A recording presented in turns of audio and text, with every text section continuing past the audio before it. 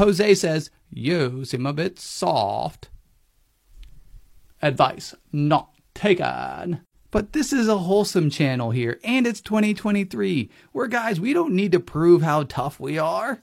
And I'm not petty either, so I won't tell you how I was a part of my college's powerlifting team. But I'll show you.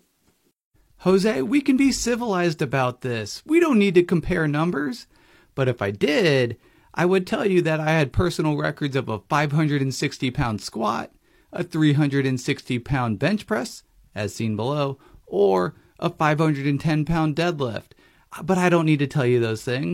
And I also don't need to tell you about how I got 4th place at a Chicago Spartan race, or how I could do 25 pull-ups in a row. No, we don't need to go there. And that also means that I don't have to talk about how I was invited to test the course of American Ninja Warrior when it was in Indianapolis. And you know, Jose, it relieves a lot of pressure knowing that I don't have to prove how tough I am by sharing my running achievements as well, such as a 5:15 mile, an 18-minute 5K, an 89-minute half marathon, and a 3-hour and 20-minute marathon, or running 33 miles in 6 hours.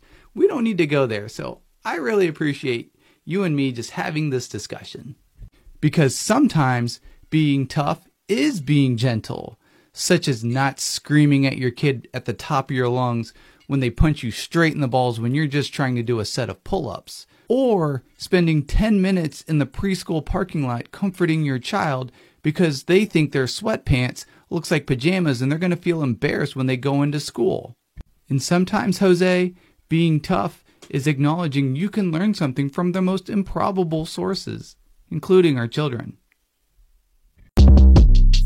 Shortcast Club.